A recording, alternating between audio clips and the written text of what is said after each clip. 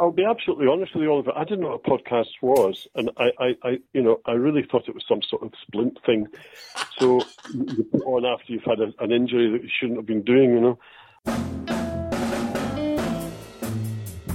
Today, my special guest is a superb actor who, amongst a career spanning 5 decades, solved cases in over 200 episodes of The Bill.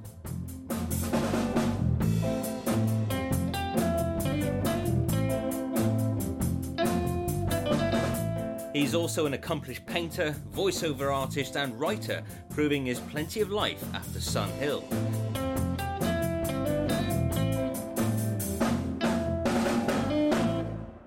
Tom Cotcher, welcome to the Bill podcast. Thank you. Nice to be here.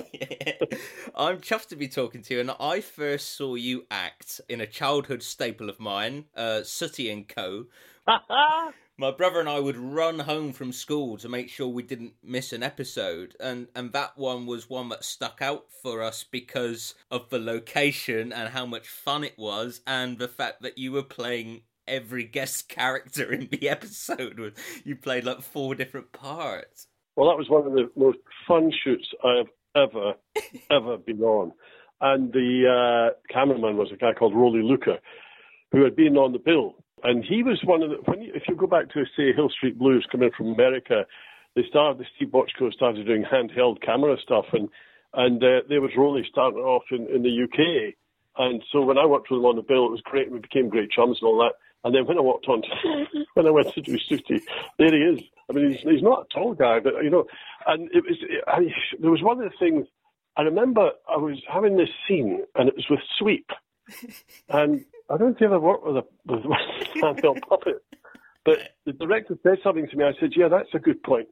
And instead of talking to the person at the end, whose arm it was, I talked to the puppet. And I said, if I move just slightly to the right, is that all right for you? And I suddenly said, I'm talking to the puppet. This is ridiculous.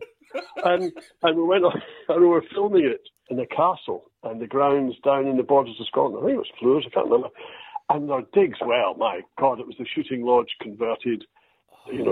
Posted, the food was amazing, the grounds were parkland, and of course, we being actors and crew, we had a jolly time, and the bar itself was the library, and all these sort of highfalutin people arriving for a lovely holiday about, in the evenings would see us, with me leading the conga out of the bar into the car park, round the Rolls Royces and back in again, and dressed as, goodness knows what. But no, it was a great shoot, and I just said, do you mind if I just go for it? And he said, enjoy yourself. And that's what I did. I did my Benny Hill routine. I didn't know what I was doing as usual, but they seemed to like it, and they asked me to do another one. And then they said, "Would you write one?" Yeah. And I said, "Yeah, we'll give it a go." But the strange thing is, now here's the problem: if you're writing for something like Sooty, for 99% of the cast don't speak, so there's a lot of blank pages. Yeah. But you've got to work out the timings of each thing. So my wife would walk past my study, and she'd hear me going, "Oh, come on, put the paper down. Hey, come on, sweet," and doing all the voices.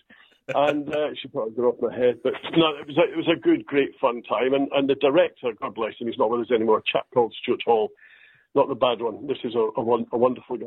He and I shared the same love of Jethro, the comedian, and we used to spar with all the different jokes that we could remember of Jethro. So it was a jolly, wonderful, wonderful shoot. The other thing was, if I may say about that, I'd finished The Bill, and it was some months later, and I got a phone call from a press guy, and he said, "Look, do you want to go out for lunch and chat about, whatever?" And I said, "Yes, all right, I don't dig the dirty on things." He said, "Oh, no, just have a lunch."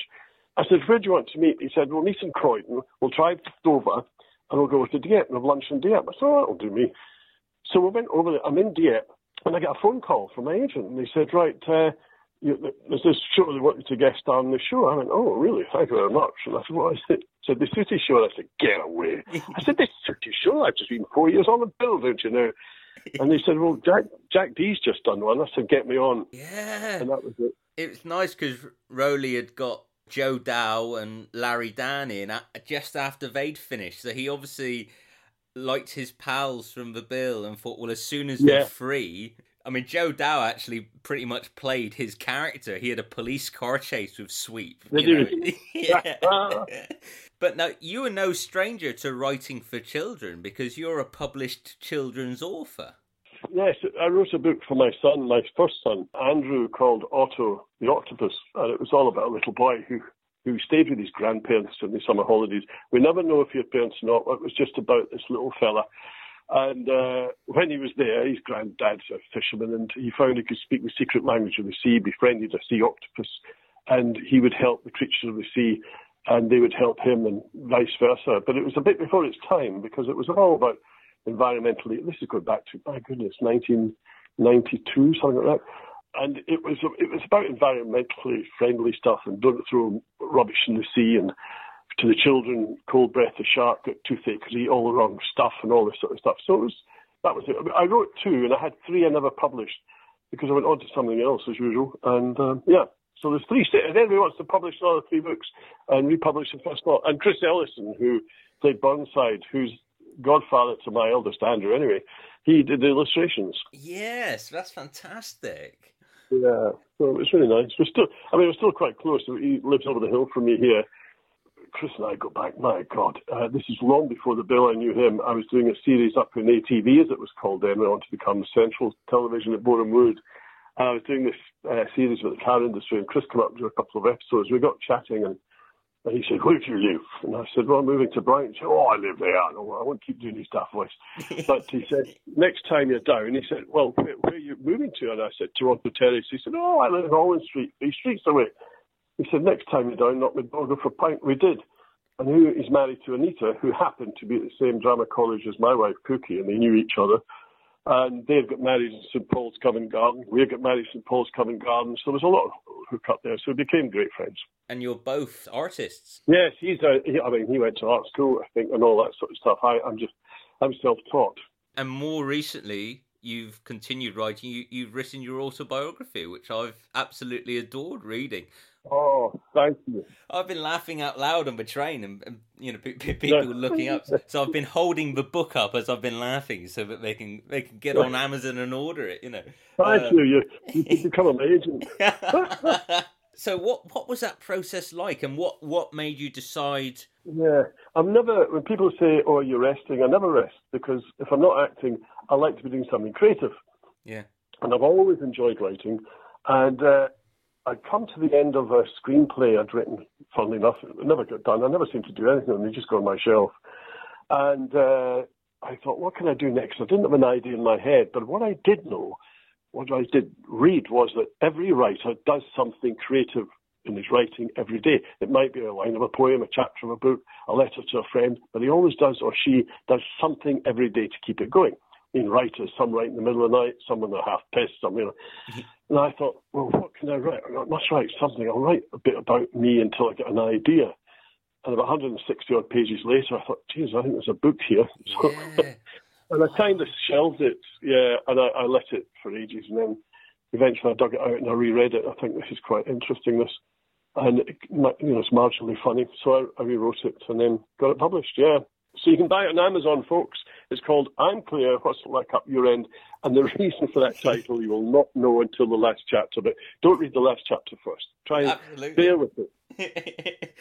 I mean, we've just talked briefly about technology before we recorded, but I suppose it's quite handy. I mean, there's a lot of waiting when you're an actor, so presumably making the most of that time when you're either waiting for the job or when you've got the job, then you're waiting in between takes. It must be nice to be able to jot away or draw or illustrate. So, but there's a lot of actors in your profession who don't have another string to their bow. Yeah. Do you find? I mean, you've got so much wonderful advice, but told in a humorous way for young actors today to read and to learn from.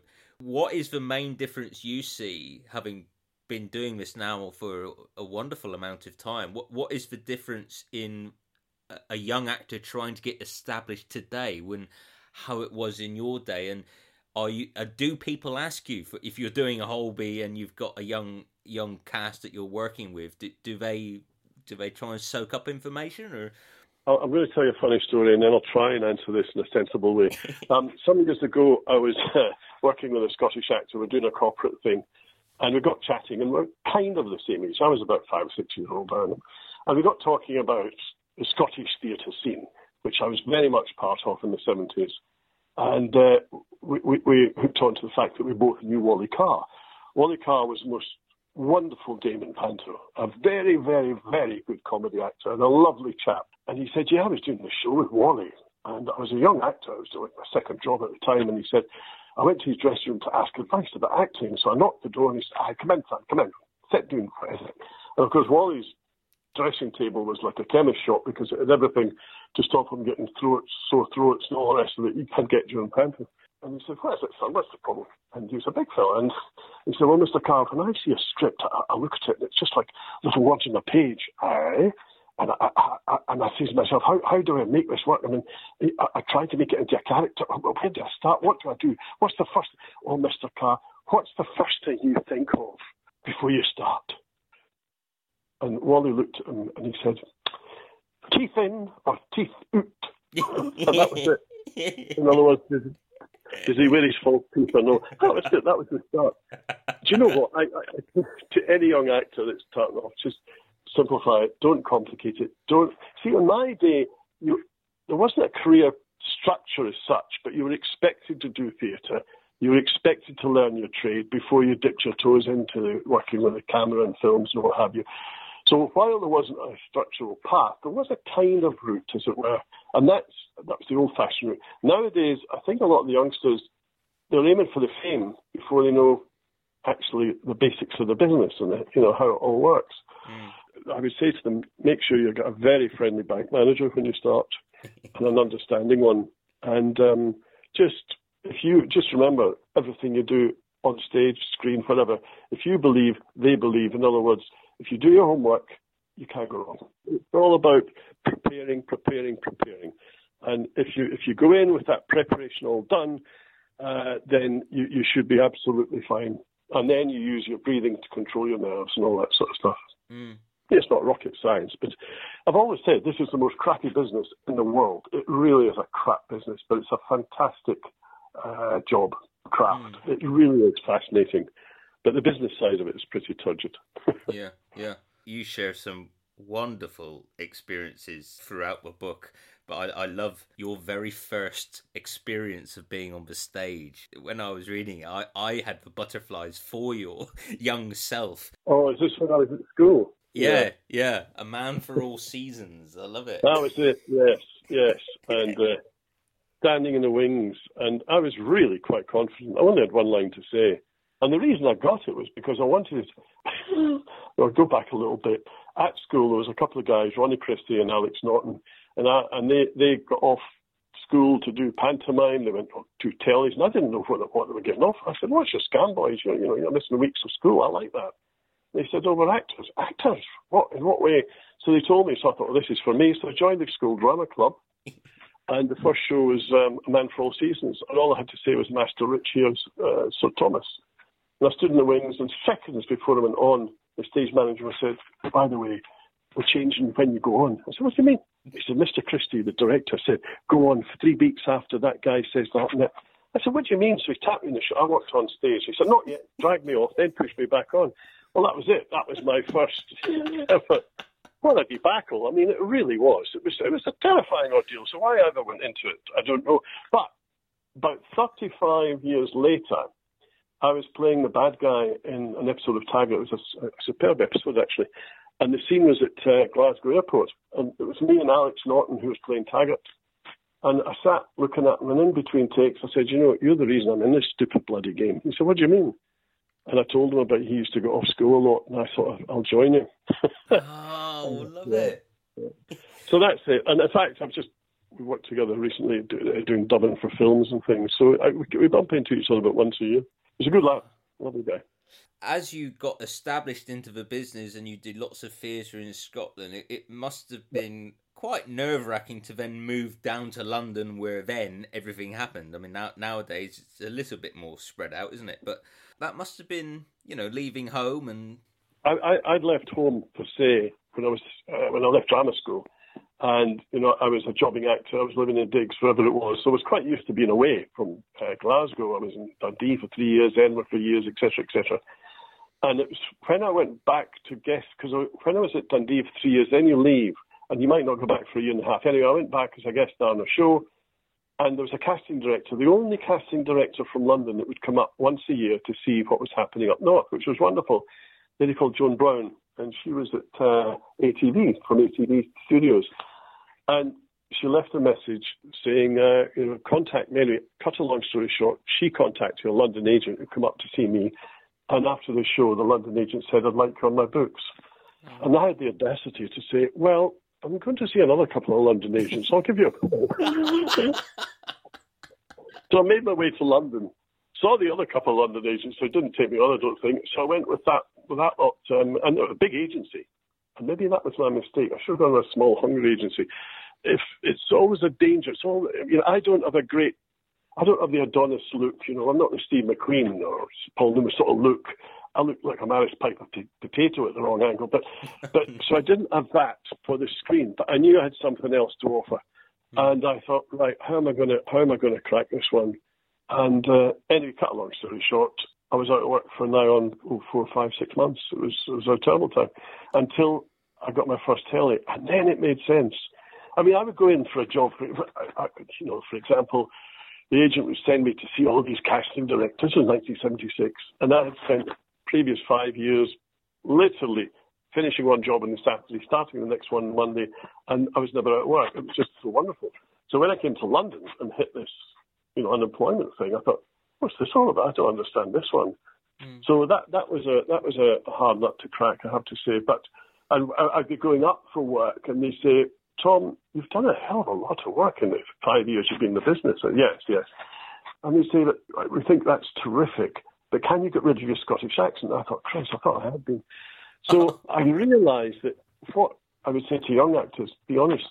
And I would go in speaking as me, and then if they say, can you do an accent? I said, well, give me the script, well, give me the newspaper. And I said, what? Yeah, blah, blah, blah. And I get the part that way. So I thought, be honest, be absolutely honest, because if you hide behind something, they'll see that. Yes, And the camera sees that. So you've got to be really work more honestly, I think, in a sense. But differently in front of a camera, that's for sure. An early TV role for you, and I think this is your first TV detective where you do conceal your Scottish accent, was Tales of the Unexpected. Oh, God, I come over quite camp in that. I don't know what happened there. Yes, Tales of the Unexpected. That was and the one called Decoy. That's right. That was with Susan Penhaligon and Tim Woodward. Yeah.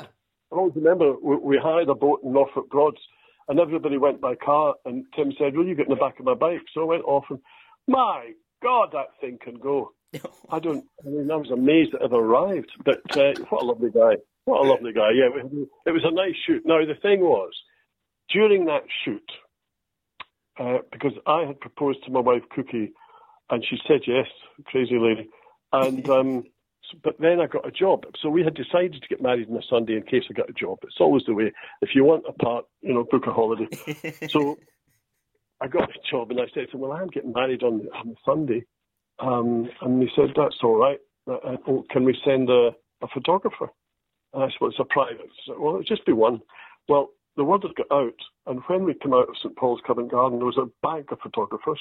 Oh. There was a piper that we had got for the ceremony, and all the Japanese and American tourists who had been on the piazza the other side, they all come round to hear the pipe. So we come out, there was about 1,000 people cheering us as we come out of the church. It was quite extraordinary. Oh, that's magic. But you see, I met my wife at Dundee. I had left Dundee for some time. I got back up to guesting a show up there.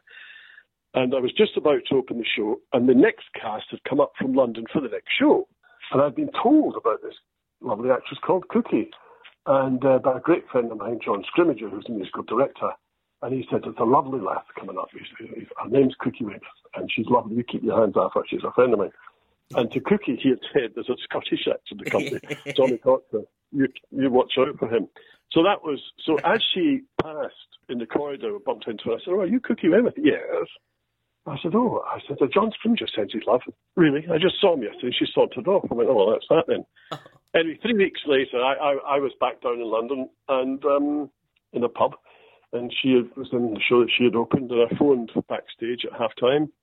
Going to speak to Cookie, and she comes and said, hello. I said, hello. I said, who's that? Tommy. I said, Tommy Cotcher.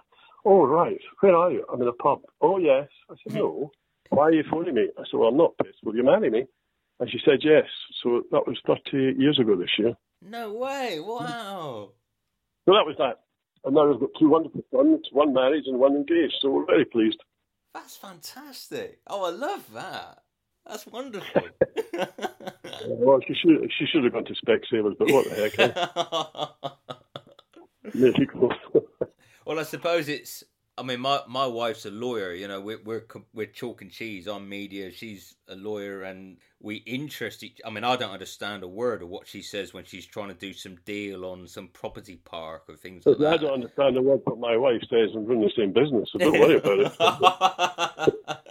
But I suppose there's an understanding if you're both actors, you understand the highs and the lows and the insecurity. Cause, you know, as you say, it can be a horrible business, but you have, as Cookie says, we have 2 families. It's when you're at home, that's your family. When you're working, that's your family. When Cookie was working in the theatre, and all her friends all the cast were having a night out, and they invited me along. I said, no, that's your family, Cookie. I don't know them. I wouldn't feel right, because you have a great camaraderie among the cast. It's so tight and so good. And I would be like a stranger. And I know the language and all that, how they talk, but it's different. So we respect that, you know. Mm. Well, there was a very well-established Sun Hill family when you joined the cast in 92. Yeah. And that must have been, I mean, we'll talk about how and why you got the role in a minute, but that must have been pretty nerve-wracking stepping into it, a very well-established show, and because you were the first CID character to replace an outgoing cast member. Yeah, it was really weird how it all worked, because my agent called me and he said, the casting director at the time, won't mention her name, but she was a lovely lass, and she said to me, well, that's my agent talking. She said, Tom should be in the bill, you know. And as my agent said, well, it's not entirely up to Tom. You know, you're the casting director. Anyway, he told me this, and I said, well, what do we do? He said, well, just wait. So eventually, same thing, about 4 weeks later, he said, Tom should be in the bill. And he said, well, what should he do? And I'd worked with this casting director before. She put me in a lovely series before. And to get in touch with her, so I contacted her. I said, look, apparently you said. And she said, yes. I said, well, what do you want me to do? She said, write to this particular producer. And I did, and I sent my show reel. That was on Friday. On the Monday, I got the call to go and see them on the Wednesday, I think it was. And I walked in, and he said to me, and it was Michael Chapman, the exec producer, sitting there, and I wasn't sure if he had his gout that day, but you can never tell with him. But I was sitting in, and he said, now, even if we want you in, you have to prove yourself by doing a screenplay, a screen, what do you call it? You know? Screen test. Thank you. You know more than I do. And I looked at him, and I'm usually quite quick to fire back, get stuffed. I've been in this business, you know, God knows, how dare you. I've worked for Thames, I did this. And for the first time in my life, I said, oh, shut up, Tommy, just say yes. I said, no, of course I'll do one. And the following week I did the screen test, and I was in, and that was that. Interesting time. Yeah. I intended to only go in for 2 years. That was my plan. But you know what? It was the first time in my life I had an acting job where you get holiday pay.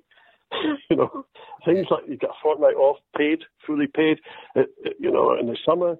And my wife and I never had that before, you know, holiday pay. And then Christmas, same thing. It was like a proper job, but, you know. So you get seduced into that. And when they came at me after 3 years and said, do you want a 1, 2, or 3 year contract? I said, well, what's the difference? Well, there's more money in a 3 year contract. I said, well, I think that's where I'll go. But if I'd want to leave, and they said, if you don't want to stay, you can leave. And anyway, I left after 4 years, and that was that. But I had good mates in there. Kevin, God bless him, he's gone now, but Tosh Lyons, he and I had such a giggle. I used to go on Fat Boy, and he called me Double Chin, which was pretty cool. And we had such fun. There was a visiting actress who was rather well known, and she came with her bloodhound. And when you're out on location, you sit in the Winnebago. But and she was always wondering why we wouldn't join her, me and Kev, because it was like a three-hander, this particular episode. And it was because she never washed this bloody bloodhound. I don't think it had a bath from day one. And we wouldn't go near the Winnebago because the bloodhound was lying around. But Kevin and I found it difficult sometimes because we make each other titter very easily. But when we were working together and focused properly, they were the most really interesting episodes. And also, I love the episodes where it wasn't necessarily, of course, I love my fellow players, but working with visiting actors was absolutely fascinating because each one was bringing something new to the show and you were having to prove yourself each time. But there was one actor, and his name is Idris Elba, and I had to do it as an episode with him, and nobody knew who he was. I didn't know who he was. He knew who he was, thank God. And the scene was that I had to knock this door. He opens the door, and I say, "Is your name Jack such and such?" And he says, "Yes." I say, "I'm DC Woods. I'm arresting you."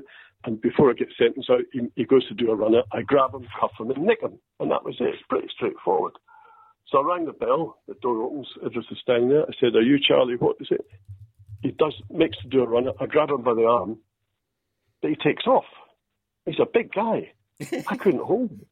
My feet didn't touch the ground. I was actually holding onto his arm with my feet off the ground, and he was doing about 40 miles an hour along this walkway. And eventually we stopped and I cut. I said, we're supposed to be acting here. I said, there's no way in the world I'd be able to stop you anyway. I'd have to shoot you. I said, look, just remember, when we take off, just slow down a bit, mate, and kid on. Just kid on. It's called acting. And he went on to be with an agent of mine at the time, and I ended up with the same agent. It's quite fun. And he was a lovely guy even then. I haven't seen him since, but I do know that he did laugh about that story because my youngest son's a tennis coach, and he coached somebody that worked with him, and it was mentioned, and he laughed. He's a fraud. Oh. He's built like a tank, and he looks after himself. And my God, you'd have to be, Mike Tyson, to stop him. But he's good. He's a pretty good actor. The other thing is that what happens to visiting actors, and as I say, they're the ones that I really enjoyed working with a lot, was that occasionally, if you had to do, say, a fight scene, and it'd be me and Mark Wingett, sorry, Mark, and we'd go into this bar, and there would be the guy. He'd see us, and he'd do a run. I remember this very well. And he'd do a runner. We'd grab him, get him on the floor, cuff him, and nick him, and take him out. Pretty straightforward. And occasionally we'd have to wear padding and all that, which we didn't like to do because it got in the way, and it could actually create injury if you weren't, because you don't have the same mobility. Anyway, I don't know. This guy had been told by the director, I heard the director whisper in his ear, listen, these guys, they do this every day. They're pretty tough. You go for it. Don't let them stop you. Okay? Now, I kind of heard the back end of that. And I thought, no, just a minute, pal. I'm not, no. Next thing, action. Well, this guy took off. And, it was all we could do. It was a fantastic scene, but my God, it was terrifying. And I thought, this is supposed to be acting, It's supposed to kid on, But it's a crazy game. You'd been a guest actor yourself in the bill. Oh, God, yeah. Stealing Cars and Nursery Rhymes, the episode was called. And it was directed by a guy called Paul Harrison, who I'd worked with out at, lovely guy, out at Elstree Studios doing another series. Oh, that was the car industry series when I met Chris Elson. And I remember I was playing a really grubby character, and I said, can I eat some beans? He said, yeah. But I didn't tell him I was going to eat them out the can. And I'd smeared them in my face, I was just going for it. It was just, it was a small part. I thought, I'm going to make myself remembered in this. So much so that they took me in properly. But there you go. You get a nice bit of Scottish in there. You say, I'll not have that mutt in my hoose when you refer to the dog. Nick Is that right? Yeah. In terms of Alan Woods, what was the character breakdown you received and what appealed to you about playing him? You don't get one. Basically, it's up to you what you make of it, and then they'll build well, that was what happened to me anyway. And then you build on that. The only character bit they said was that you're really heavy into rugby, and you sort of get everybody involved and get a rugby team going. And in truth, I don't even know the rules of rugby. I haven't a bloody clue about the game. I think it's a bit, dot and carry on. I'm a football guy. I love the football side. So very quickly that line of brief was dropped. Thanks God. A rugby shot and somebody rugby tackles me, I'll run. I thought, no, man, that's not me, folks,